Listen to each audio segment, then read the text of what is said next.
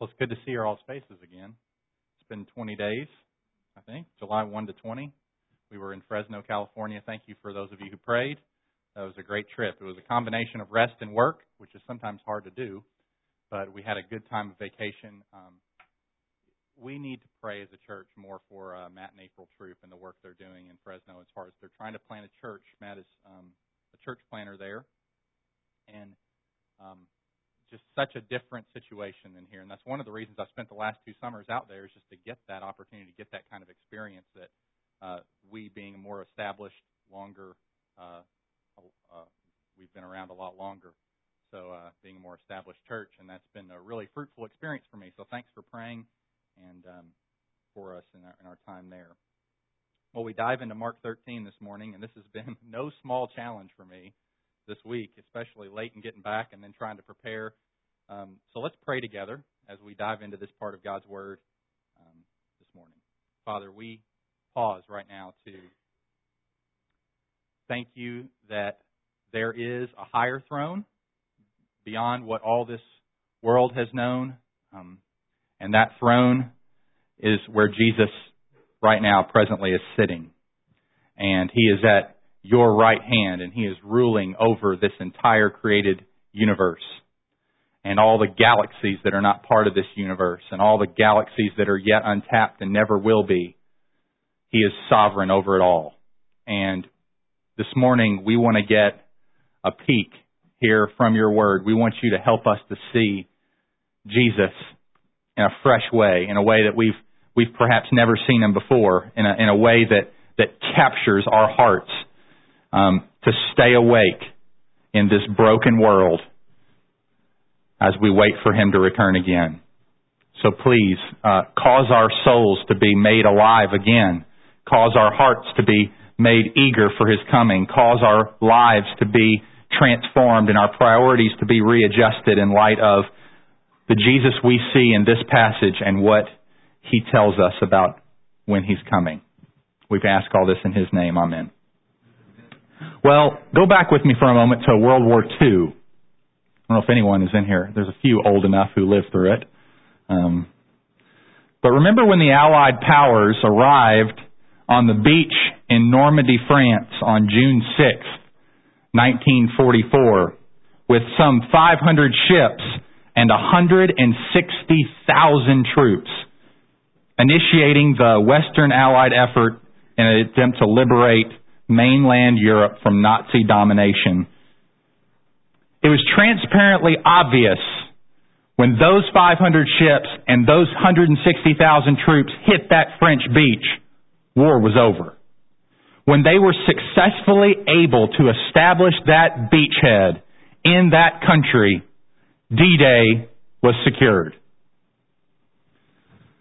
Now on the Eastern Front, the Germans were making gains, but principally when the Allied powers established that beachhead, the rest was just a mop-up operation. Germans would have a little burst here and there. There'd be the Battle of the Bulge. But, for all accounts, the war's over. Chapter 13 in the Gospel of Mark forms the longest block of sustained teaching of Jesus in this entire Gospel. You know, we've seen over and over, Mark is a real fast pace. It's focused on the works of Christ, not so much the words of Christ. But here we have a final speech of sorts. Jesus is in Jerusalem. We saw a couple of weeks ago when Jonathan preached on the triumphal entry. He's in Jerusalem. He's been to the temple. He's preached in the temple. And now he is giving a final speech to his disciples prior to his the plot to kill Jesus happens. Jesus is anointed to Bethany. And as we're going to see, the Passover happens and then it's straight to the cross from there. So he's giving this final speech here in Mark 13. Jesus is on his way to the cross. At the end of this week, Jesus is going to die. Then he's going to rise again, and he's going to return back to heaven. Jesus knows, though, that his people are going to face many painful things in this world, and he wants to prepare his friends for what they're going to face when he's gone. Jesus assures them that he's going to come back again, and he's going to come and judge the world. But, in the meantime, They must expect hard things are going to happen, and they need to trust Him. Jesus' death and resurrection that we're going to be looking at over the next several weeks is D-Day. The war's over. When Jesus dies, the beachhead in the kingdom of darkness is established. War's over. The war is over, brothers and sisters. We live in a time of mop-up. Christ's reign has been established in this world. He has come, He has lived, He has died, He has defeated and bound Satan. But V-Day is not yet arrived. The armistice has not been signed. Christ's reign is still being contested.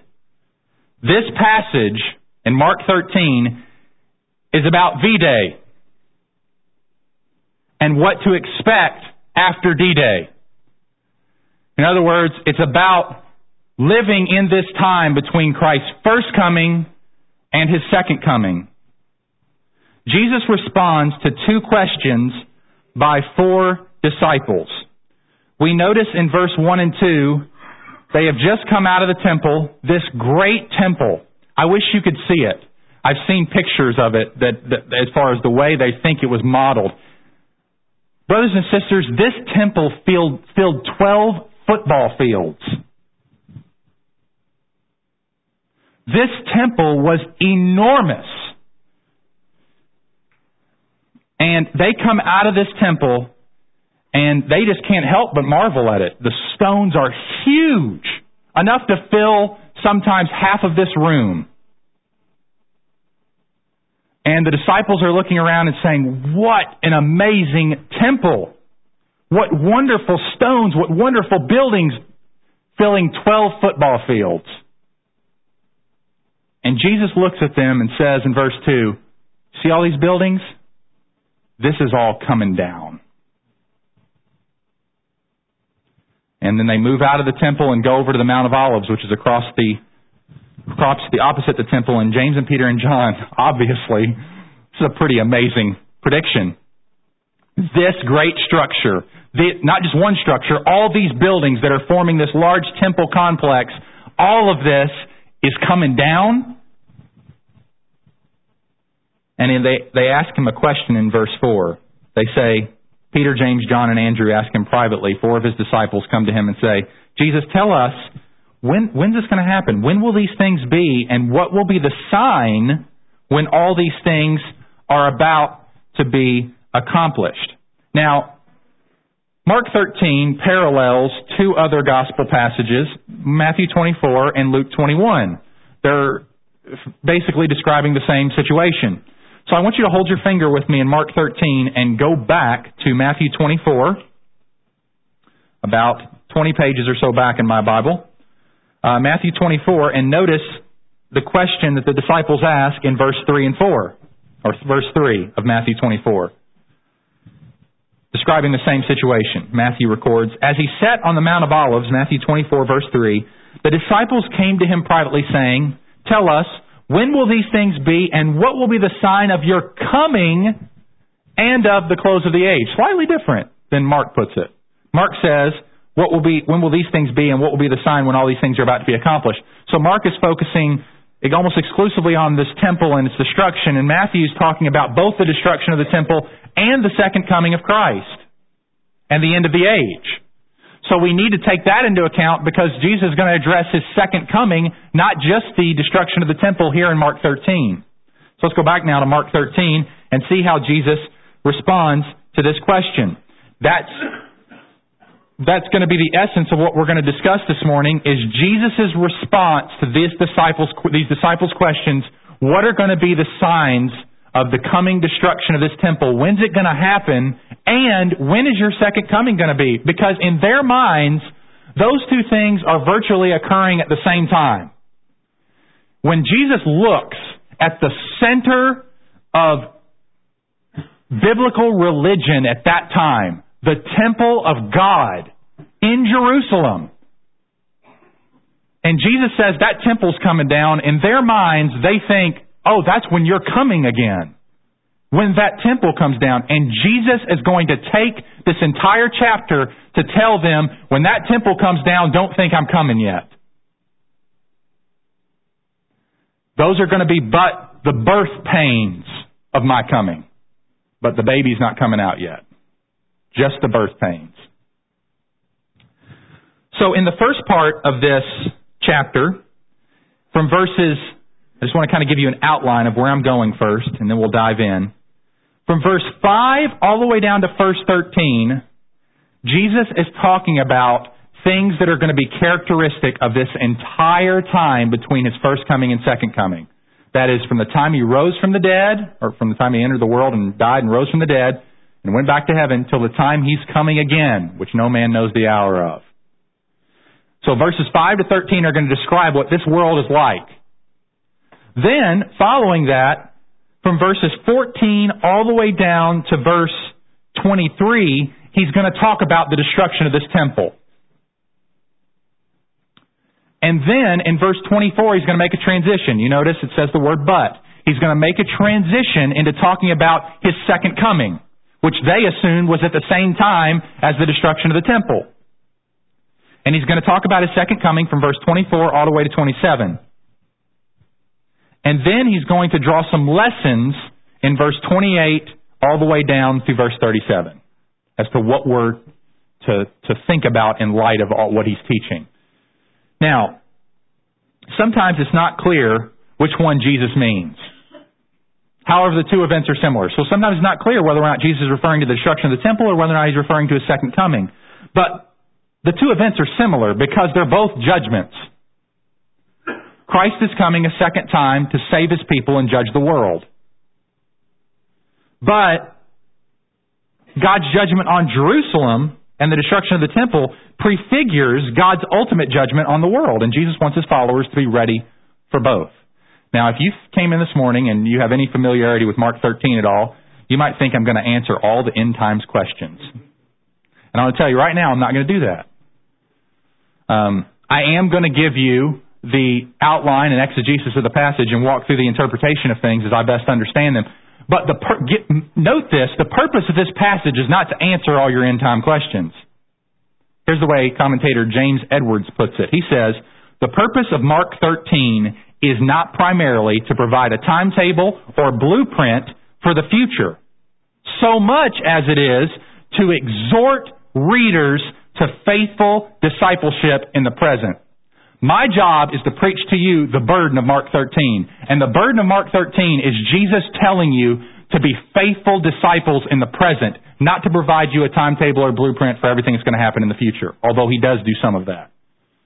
Edwards continues and says, the point of Mark 13 is not so much to inform as to admonish. In other words, not so much to give you information as to tell you how to live. Not to provide you knowledge of some sort of arcane, distant, nebulous matters, but rather to instill obedience in believers. So Jesus is after your obedience this morning. He's after instilling obedience in you for living in this time between His resurrection and His coming again. I want to answer 4 questions this morning. This is my outline. I'll go ahead and give it to you ahead of time so you know where we're going. Question number 1. What will life in this world be like before Jesus comes back? What should we expect life in this world to be like before Jesus comes back? Question number 2. What will it be like when Jesus comes back? Question number 3. How do we know Jesus is coming back? And question number 4. What impact does this have on how we should live now? So those are my 4 questions. Let's dive right in and get going with question number 1. What will life in this world be like before Jesus comes back? This is answered in verses 5 all the way through verse 13. And let's look at those verses. Before we dive into those verses specifically, I want you to notice a distinction here. So look at verse 5. Jesus says, and Jesus began to say to them, so He's answering their question about when these signs will be and when all this is going to happen. He says, see that no one leads you astray.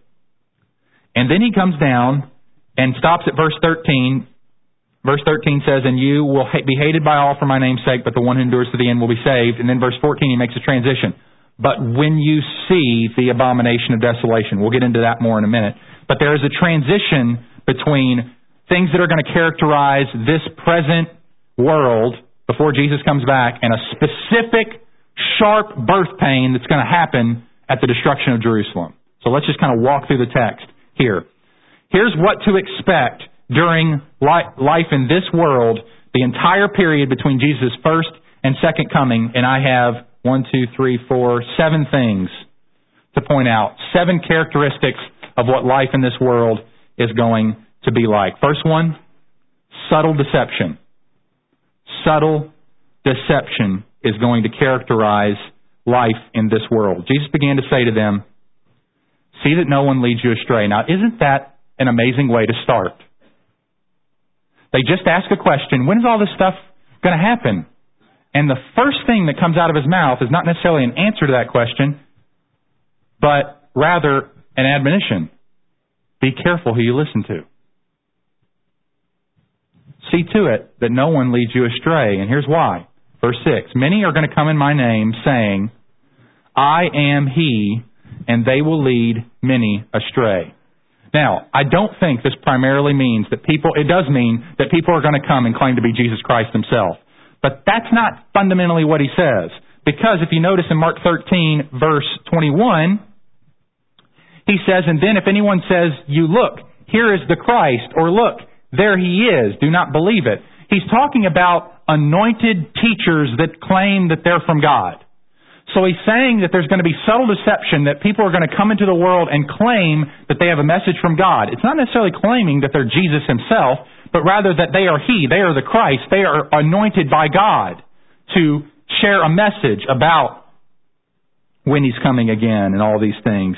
And he says they're going to lead many people astray. Now, if Jesus has to warn us about deception, we need to understand that these people are probably not going to come to us with a horn sticking out of their head, with a tail and a pitchfork, and says, I belong to Satan, T-shirt.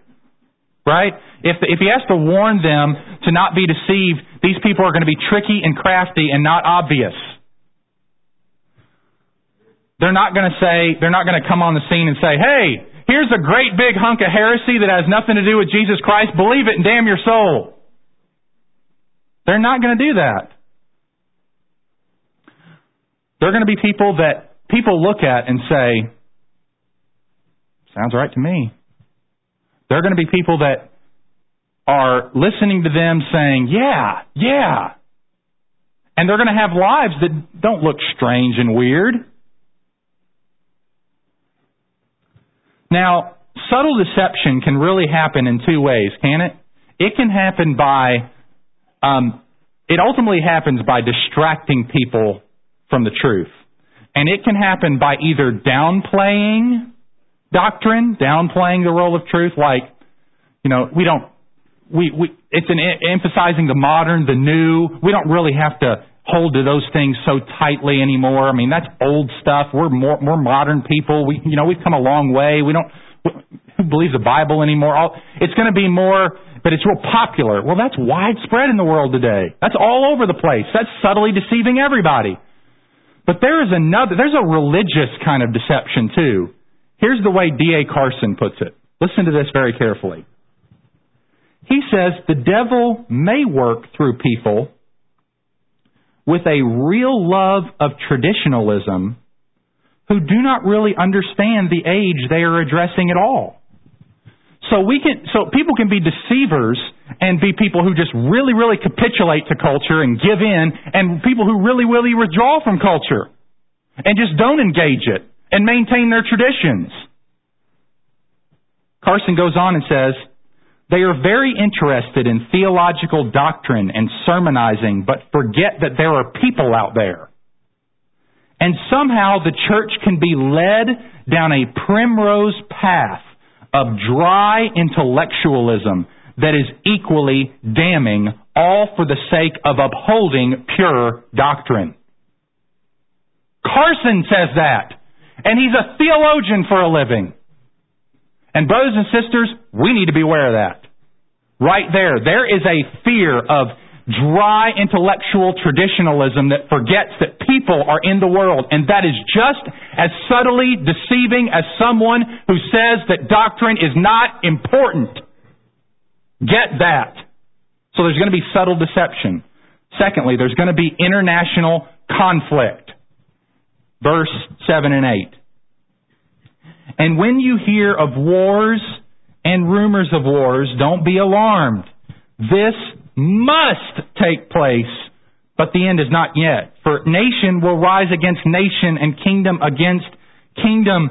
There will be earthquakes in various places. There will be famines. These are but the beginnings of the birth pains. So, there is going to be international conflict.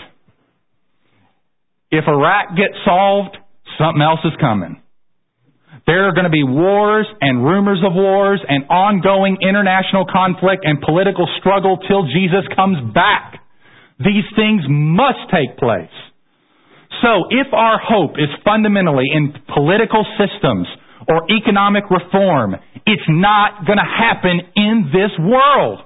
Does that mean we don't care about political systems? Does that mean we don't care about economic reform? No. But we do not put our trust there. Some trust in chariots, some trust in horses, but we trust in the name of the Lord our God. Chariots, horses, that's army, that's military might, that's political power. It's not going to happen, even for the nation of Israel. Talking about, that's a psalmist saying that. We don't even put our ultimate trust in our armies. And God promised to fight with us, and He made no such promises to America.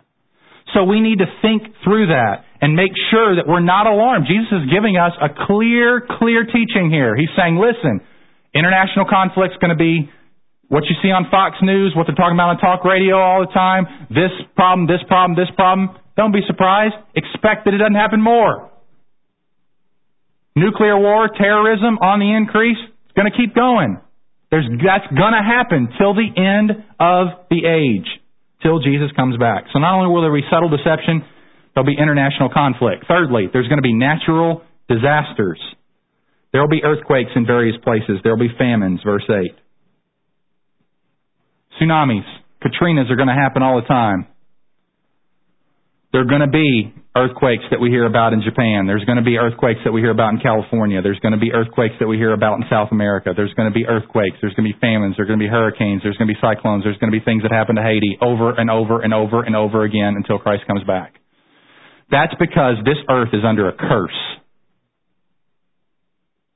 This earth has been cursed by God because of our sin. That's back in Genesis chapter 1 through 3. And Romans 8 predicts what this earth is doing right now. This earth is heaving. This earth is groaning for Jesus to come back. This earth is groaning for the revelation of the sons of God, for the Christians to be made obvious, for Jesus to return, make all things new. That's what this earth is doing. And earthquakes and famines and those kind of things are what Jesus calls birth pains. They're groaning, they're difficult, they're contractions within the earth itself that is longing for something to happen. Now, what is it longing for? It's longing for the baby. So when big trouble happens in the world, some people think, that's the end of the world. The end of the world is near. Jesus is adamantly telling us right now, it's not yet. It's not necessarily a sign of the end of the world. It's like when you have a baby. Some of you mothers know, all of you mothers know this, and guys, we don't have a clue, so we need to sympathize with our wives. You all know deeply, you can identify with this passage in many ways far better than us men. The first pains tell you that you must be ready, but it's a long time before that baby comes out. But the pains tell you to get ready. Right? Doctor says, call me when the contractions are so many minutes apart. Get to the hospital. But you're going to be there for a while. Sometimes hours. Sometimes 30 hours. It's going to be a while before you actually have that baby. That's what Jesus is teaching with this metaphor. He's trying to say, listen, those pains are going to come. That international conflict's going to happen. Those natural disasters are going to happen. That subtle deception's going to happen. You're going to think the end is coming. No, I'm just saying, you must be ready for the birth, for my second coming. But it's still going to be a while. Wars and disasters tell us to be ready for the end of the world, but they don't mean that the end will come. Number 4, ongoing persecution. Subtle deception, international conflict, natural disasters, ongoing persecution. Verse 9. But be on your guard. Be on your guard, for they will deliver you over to councils, and you will be beaten in synagogues, and you will stand before governors and kings for my sake to bear witness before them. Verse 11. And when they bring you to trial and deliver you over, do not be anxious beforehand what you are to say, but say whatever is given you in that hour, for it is not you who speak, but the Holy Spirit. You know, that verse is immensely comforting to our brothers and sisters in India, our brothers and sisters in China, our brothers and sisters in Indonesia, our brothers and sisters who face incredible persecution because of their faith in Christ. When they have to stand before governors, when they have to stand before police officers, when they have to stand before whatever, religious zealot leaders, and testify about Jesus Christ and have no idea what to say in that moment, these words become very precious to them. That's not one thing they have to worry about because Jesus is going to be near them in those times too. And then verse 13, you're going to be hated by all for my name's sake.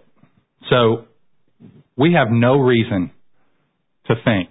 We live in an absolutely unprecedented time in church history. We live in a land that the church has never known since the church started. If you just study history, we have never, ever lived in a land like the United States of America. The church has never had the privileges and the freedoms and all of that. It's been unprecedented, and we should be very grateful to God. We have been born in the time. We didn't choose our time of our birth. We didn't choose the place of our birth. God chose United States, 1900s, year 2000 for us. And we are enjoying that right now. But here's the thing, and we see it right now. We have no reason to think that our relative freedoms are going to continue, short of international revival and the renewing grace of God, which we should pray for. But if we are hoping somehow that we're just going to kind of like maintain a cultural morality, that we're, and that we're going to work for that and try for that, and we should pray for that. We should labor to be salt and light in the various places that God has called us to affect whatever change we can at whatever level God has given us. But we need to expect that this period, this slice in history that we've enjoyed as the United States of America, apart from international revival, is just going to go into a more persecuted condition. We are going to be a persecuted people. The majority of the people in this country are in the next 2 generations are not going to be predominantly white. They are going to be, we see the cultural shift already happening in Europe. It's coming to the United States. In the next several generations, the minorities that are present in this country will be the majority culture. And those minorities are not being influenced by anything relative to Christianity. They're being influenced by Islam and other world religions and things like that, which in some ways are very hostile to Christianity. So we should expect that. We should embrace that as Christians. And we should see it as an opportunity for the gospel because it's exactly what Jesus predicted. So ongoing persecution is the norm. It's the norm for this age. It is the norm for our brothers and sisters around the world. It is the norm. And we don't need to forget that. Not only will there be ongoing persecution, there's going to be family division. Verse 12. And brother will deliver brother over to death, and the father his child, and children will rise against parents and have them put to death. Isn't that awful? Parents and children are going to be responsible for killing one another. Brothers are going to kill each other. That happened in Genesis 4. Father will kill his child. Child's going to rise up against his parents, have them put to death. That's going to be normal. There's going to be serious moral breakdown to the point where families are going to be killing each other. It just gets worse. Not only will families break down, but there's going to be widespread apostasy. Now, if you don't know what apostasy is just a bigger word that means people who are going to depart from their Christianity. They'll claim to be Christians, and then they'll later depart from it because times are going to get too tough. The deception's going to get to them. The conflict's going to worry them. The natural disasters are going to bother them. The persecution's going to cause them to give up. The divisions in the family are just going to cause them to throw in the towel, and they're going to forsake the faith. That's what Jesus predicts in verse 13. You'll be hated by all for my name's sake. But the one who endures to the end will be saved. Matthew 24, Jesus tells us even more about this. In verse 12, and because lawlessness will be increased, the love of many will grow cold. There's the reason Jesus gives for why people won't endure to the end. People who do not endure to the end, following Jesus, being disciples of His, the reason they don't endure is because their love grows cold. It's an affection thing. It's a heart thing. It's not a knowledge thing. It's a love thing. And Jesus says there's a connection between our true love of Christ and love for Christ and our falling away. So here's the thing. This is what it means to stay awake. It doesn't fundamentally mean, don't fall asleep physically. What it means is keep yourself in a frame where Jesus is your absolute treasure and love. Keep yourself, your heart, in a place that if everything else goes, family goes, comfort goes, peace goes, Jesus is enough. More than enough. That is the only way, brothers and sisters, that you have any guarantee that you will not fall away. Because lawlessness, he says, when lawlessness is increased, when things get tougher, what happens? People get loveless. Lawlessness leads to lovelessness. And he says, if you want to endure to the end, love Jesus. Love Him. Get to know Him, follow Him, hope in Him, trust in Him. Examine yourself. If this left America, if conflict, you thought about thinking through all those things that are promised in this age, the deception, the conflict, the division, the disasters, does that make you uncomfortable? Of course it should to some degree. But does it rock your foundation? You say, I can't imagine that happening. If that ever happens to me, I don't know what I'd do. If you feel that way, it's because you're not building on Christ. You need to grow deeper in love with Him and build your foundation deep in Him. And we're going to talk about how to do that a little bit later in the sermon. So, we see all this, but we also see one really great thing that is happening in this age. Notice verse 10. And the gospel must first be proclaimed to all the nations. This is God's ordained climate for the advancement of the message of Jesus Christ. He says it's when these conditions are there that the gospel will be advanced in unbelievable ways. So isn't that what we want? Then we should not fear this. We shouldn't be gluttons for this. Like, I can't wait till these killings start happening or whatever. This persecution increases. No, because in a minute he's going to just tell them, when it happens, go to the mountains, get out of here. There's nothing noble necessarily about standing in the face of opposition. It's how you handle it. And we'll talk about that more in a second too. But the gospel's going to be proclaimed right in the teeth of the enemy. Right there. And God's going to save people. Right there. So this climate is the most fertile for the gospel. And don't we see that throughout church history? When is the church advancing the most? When it's being most persecuted. When it's suffering the most. Why? Because that is where Jesus is most clearly seen. When these people aren't hoping in peace. They're comfortable even when the country's falling apart. They're comfortable when there's false teaching all around. They're comfortable when disasters are coming. They're comfortable when persecution's happening. They're comfortable when their family's leaving Him. Who is this Jesus? He must be something great. That's why the gospel advances in that climate. And that's why, in a sense, it's so hard to evangelize in America. Now, it's not impossible. We're fruit of it. Right? It's not impossible. But the problem is that in some ways, there's too many props, too many things that are out there that are so easy to say, yeah, you're just Jesus plus. He's there in your whole thing of peace and, family unity. You really love your family, and it's the absence of conflict and all that stuff. But it's when all that stuff goes that Jesus is shown to be really precious. Now, by the way, this is the question I'm going to spend most time on. So if you think, wow, he spent a long time on this question, I'm going to get going a little bit faster. Now, in verse 14, Jesus moves in to a particularly sharp birth pain that's going to come, and that's going to be the destruction of Jerusalem in 70 AD. And you say, how do I know? In verse 14, he doesn't say the destruction of Jerusalem. He says, but when you see the abomination of desolation standing where it ought not to be, let the reader understand. How do you get destruction of Jerusalem in 70 AD out of that? Because of the parallel passage in Luke 21. Would you look there with me? Luke 21 to the right. Next gospel over, Luke 21 and verse 20.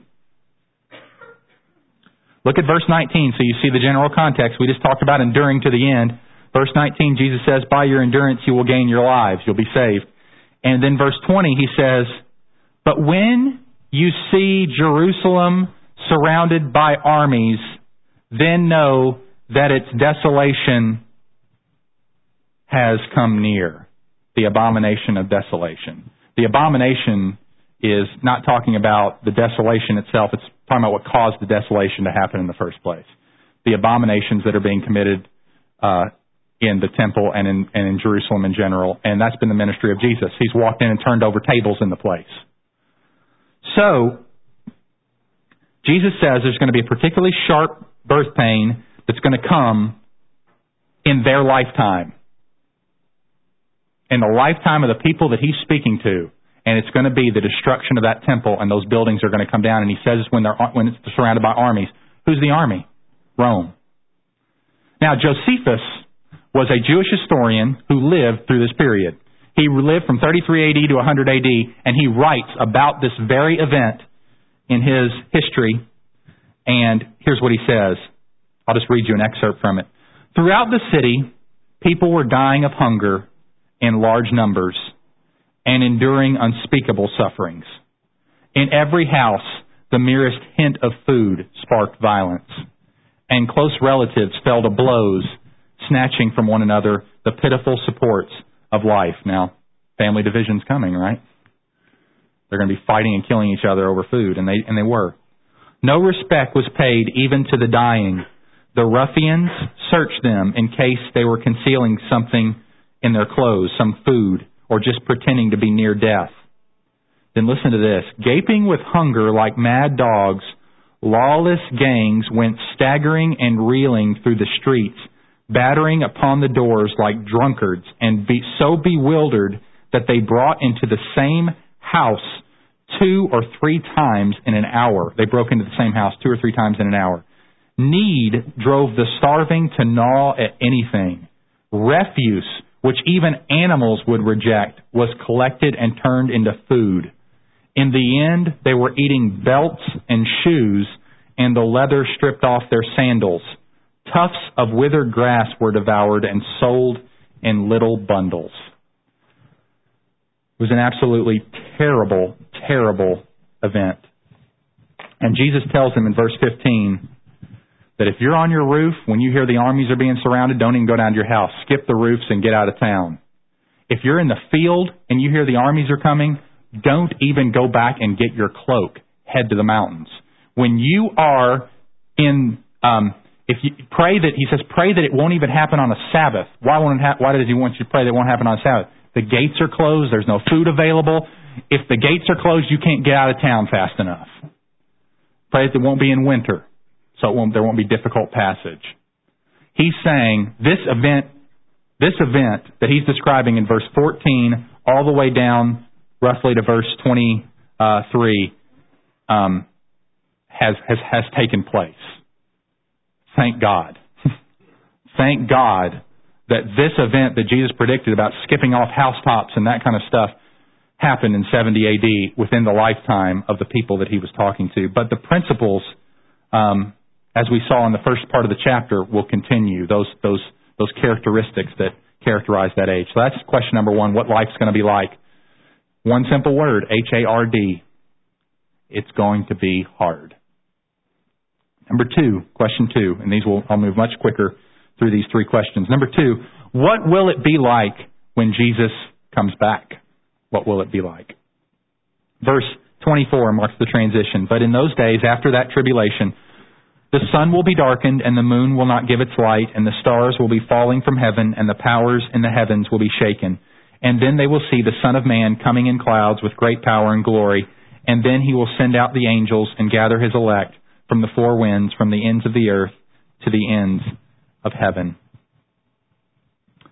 Now, I don't have time to go into great detail about verse 24 and what Jesus says, what he intends to mean by, in those days after that tribulation, I'm going to come back. So in other words, after the question that would obviously raise in our mind is, okay, Mark, you just said this event happened in 70 AD. Well, why did Jesus say here that in those days after that tribulation, he's going to come back? Well, didn't he? So he came back in 70 AD, right? He came back right after that. No. And I'll just give you a real quick, I can't spend a whole lot of time on it, but I'll give you a real quick answer as to why when Jesus talks about his coming, he's including the entire age, even the period after the destruction of Jerusalem in 70 AD. And that's back in Luke 21. Don't turn there. Let me just read it to you very briefly. Listen to what Jesus says right before in his account in Luke chapter 21. He says, "But when you see Jerusalem surrounded by armies, flee to the mountains." Then skipping down to verse 24, "They will fall by the edge of the sword and be led captive among all the nations, and Jerusalem will be trampled underfoot by the Gentiles." Listen to this. "Until the times of the Gentiles are fulfilled, and there will be signs in sun and moon and stars." You notice that? That's inserted between him saying the destruction of Jerusalem is going to happen and my second coming. This phrase called the times of the Gentiles will be fulfilled. That's a phrase that means the entire period before he comes back. So Jesus even expects there's going to be more time after the destruction of Jerusalem before I come again. So that's we don't need to be alarmed by that in those days. After that tribulation, he's going to come. It just means after the times of the Gentiles have been fulfilled, after this age has run its course, and Jesus is ready to come back. So Luke makes clear that this includes the entire period, not just the destruction of Jerusalem. Now, thankfully, we sung a great song about what Jesus coming is going to be back for believers. "There's a higher throne" captures it perfectly. It does my explanation entirely, because that's exactly what Jesus is writing this for. He's writing this to comfort believers. There's a higher throne than all this world has known, where faithful ones from every tongue will one day come. The second verse, where before the sun will stand, made faultless through the land, believing ones find promised grace, salvation comes. "And there we'll find our home, our life before the throne. We'll honor him in perfect song where we belong. He'll wipe each tear-stained eye as thirst and hunger die. The Lamb becomes our shepherd king, we'll reign with him." The Gettys have done a great job of capturing what the essence of the second coming is like for believers, and that's what Jesus is talking about here. He's saying there's going to be signs in the heavens. There's going to be huge, obvious things, which is one of the reasons he warns against deception. He's like, look, it's not going to happen in a closet, guys. It's not going. So he says, if somebody comes to you and say, "Hey, Jesus is over here. Come see him," or "Hey, he's over in Asia right now. He's in Latin America. He's there. He's in Brazil, in the capital." So don't worry about that. There's going to be massive signs in the heavens. Nobody's going to be able to shake it. And then he says he's going to come. The Son will actually appear riding on the clouds with great power and glory. I don't think people are going to miss that. I mean, if that happened already, where's the history of that, you know? So, coming in the clouds with great power and glory, but notice why he's coming. "And then he will send out his angels and gather his elect from the four winds, from the ends of the earth to the ends of heaven." He's coming to bring us home. He's coming for us. He's coming for his people. That's first on his mind in his second coming. Before any of his and judgment is going to happen. You've read the Gospels and read other accounts in Scripture. Judgment is coming. But what's going to happen first? Jesus is going to get us. He's going to, if we've gone to be with him, we're coming back with him. And for those brothers and sisters that we may have on earth at that time, we're coming for them too. Before any of that judgment takes place, the angels are going to be dispatched and He's going to gather up all of His people. So that's what's going to happen when Jesus comes back. It's going to be glorious. It's going to be powerful. It's going to be devastating. It's indescribable. Question number 3. How do we know that Jesus is coming back? This is the lesson of the fig tree in verse 28 through 31. Notice what he says. From the fig tree learn its lesson. As soon as its branch becomes tender and puts out its leaves, you know that summer is near. So also, when you see these things take place, you know that He is near at the very gates. That may be a reference predominantly to the destruction of Jerusalem. I tend to think it is. However, the principle applies to the entire age, the entire period that we're living in now. Meaning what? He gives an analogy from nature. He says, is nature reliable? When you look at that plant, and that plant starts to give out he says, when that branch becomes tender and it starts to put out its leaves, you know what season it is. You know what season it is. How do you know I'm coming back? Do you know that? Do you know what season it is when that plant comes? Nature's reliable like that? Okay. Well, that's when you see these signs and these kind of things taking place, international conflict, family division, wars and rumors of wars, natural, all the stuff we're seeing, just mark it up. I'm coming back, okay? I'm coming back. That's what he says, reliability of nature. But he doesn't just rely on nature. He says, believe me. Notice what he says in verse 30 and 31. Truly I say to you, this generation will not pass away until all these things have taken place. Now, this generation is predominantly a reference to the generation that's living right at that time. And all these things he's talking about is these things related to this temple destruction. He's saying, this generation, you guys listening to me, this is going to happen in less than 30 years. 37 years. From when he's speaking these very words. 37 years later, it's going to happen. Now, they said this generation is not going to pass away till all these things take place. But listen to this. Heaven and earth, verse 31, will pass away, but my words will not pass away. So he says, how do we know Jesus is coming back? Fundamental answer, Jesus told us He was. And heaven and earth will pass away before His word does. Everything will go into non-existence or be destroyed before Jesus does not fulfill His promises. So we can bank on it. He's coming back. And now finally, question 4, what impact does this have on how we should live now? 3 things. Watch, wait, and work. First of all, watch. Jesus says, verse 32, but concerning that day or that hour, no one knows, not even the angels in heaven, not the Son of Man, but only the Father. And definitely not the guy I heard in Fresno on the radio that predicted in May of next year. He got it wrong in 1994. Said, we know more stuff now. So no one knows. But on guard, be on guard, keep awake. Then he says in verse 37, keep awake, stay awake. Here's what J.C. Ryle says to us about how we should live right now, knowing what we know about the teaching of Jesus here in Mark 13. Ryle says, we are to live always on our guard. We are to keep our hearts in an eager, lively state, prepared at any time to meet Jesus. Is your heart in an eager, lively state prepared to meet Jesus even right now? We are to beware of anything that would weaken our love for Christ. We are to beware of anything like spiritual lethargy, dullness, or deadness. The friends we have, the way we use our time, the things that weaken awareness of Jesus' return should be marked, noted, avoided.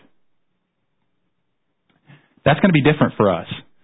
But here's a very practical thing. Anything in your life that weakens your love for Christ, your desire to be with Christ, your desire to meet Christ, that contributes to spiritual lethargy in your life, that contributes to dullness, deadness, whether it be friends you have, the way you spend your time, the things that weaken your awareness from Jesus, you need to avoid those things as if your soul is at stake, because it is.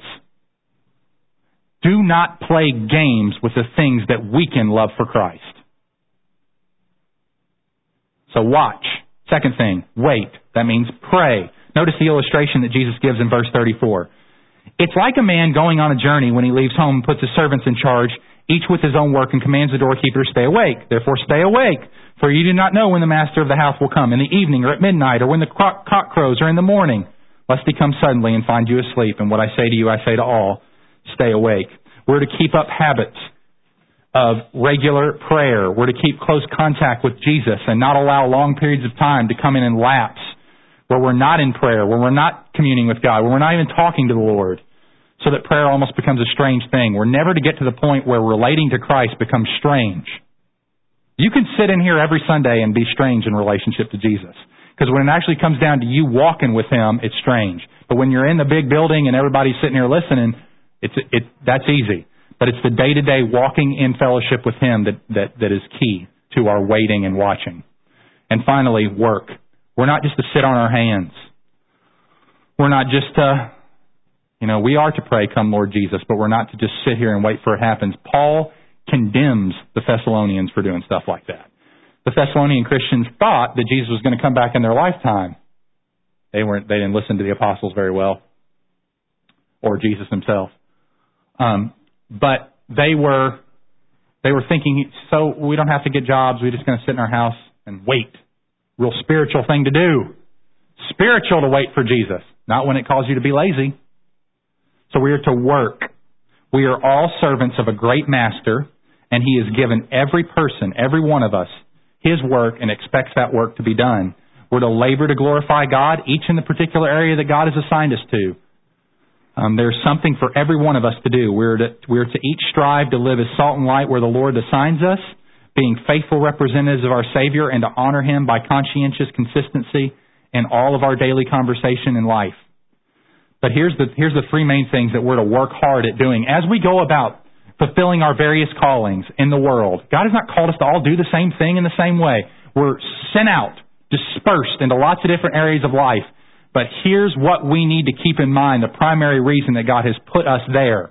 It's to work, labor for His glory in such a way as we earn a hearing to endure suffering, because we'll get it. We'll get it if we're laboring like Christians are. And that won't just come from our words. That'll come from our character as well. We're to endure suffering when necessary. Sometimes it's time to flee. Sometimes it's time to stay. We see that in this passage.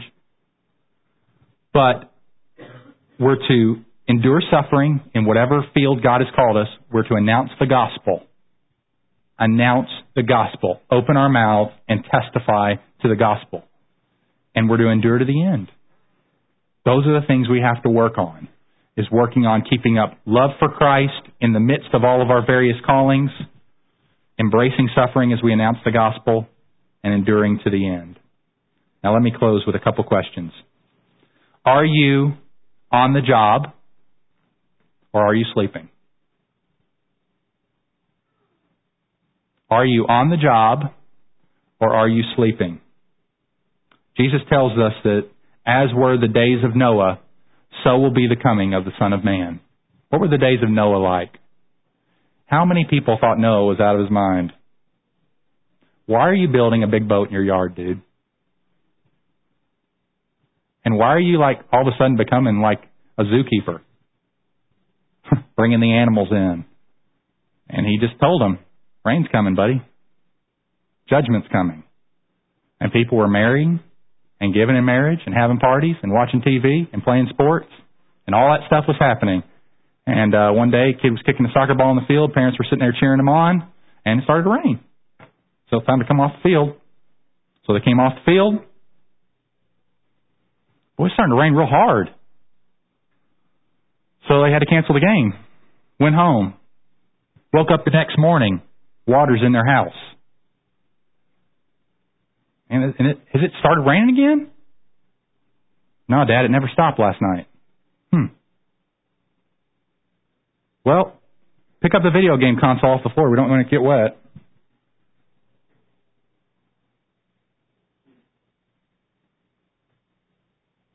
Lay down at night, wake up the next morning, it's bedside.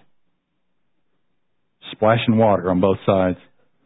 I don't think this rain's stopping. A week later, they're all dead. That's what the coming of the Son of Man is going to be like. It's not going to be this alarmist thing. It's going to be people are going to be living their normal life, and all of a sudden, it's going to get real bad for them. So what's so amazing is how ordinary this all is. Now let me give you good news. If you're here this morning and this scares you to death, let me give you an encouragement. Jesus' first coming, as we're going to see in the coming weeks, He came first to take judgment before He comes to give judgment. He's coming to give judgment, but His whole first coming was about taking judgment. He came to take judgment for us. That's why He was sent. That's why He came into the world. That's what the cross is all about. Him taking judgment for us. So that when He comes back, we can be among those that He's coming back for. So I would call you to come to Christ. I would call you to repent of your sin, believe in Jesus Christ, become a disciple of Him, join the church of Jesus Christ, be a part of the people of God. And let's, brothers and sisters, keep waiting, keep watching, keep working. There's a lot of work to be done. There's a lot of work to be done. Let's pray. Father, we thank You so much for this teaching from Your Word, which is so helpful to us in terms of how to think about our lives in this world. It's so real. Thank You, Jesus, for being so honest with us, for not sugarcoating anything. You gave us the most bitter pills to swallow right here. And all because You love us, and because You care for us, and because You want us to endure to the end, and because You don't want us to be surprised, and You don't want us to be alarmed. This text is an expression of Your care for us. This text is an expression of Your love for Your people. And this text is also an expression of Your love for those who are not yet Your people, who have not yet become disciples, who have not yet become Christians. And we ask that this would have good effects in their lives as well. Thank You for this passage. Thank You for the hope that it holds out. Thank You for the realism that it holds out. Help us, God, to endure the end. Help our love not to grow cold. As lawlessness increases, may our love increase, not decrease. And may we all endure to the end and help each other to that end. We can't do it by ourselves. You've called us to be a church. And one of the ways that we help each other endure to the end is by encouraging one another day after day so that none of us are hardened by sin's deceitfulness. So help us to recognize that we have a calling to each other to help one another endure. Thank You, Jesus, for taking our judgment. We pray in Your name. Amen.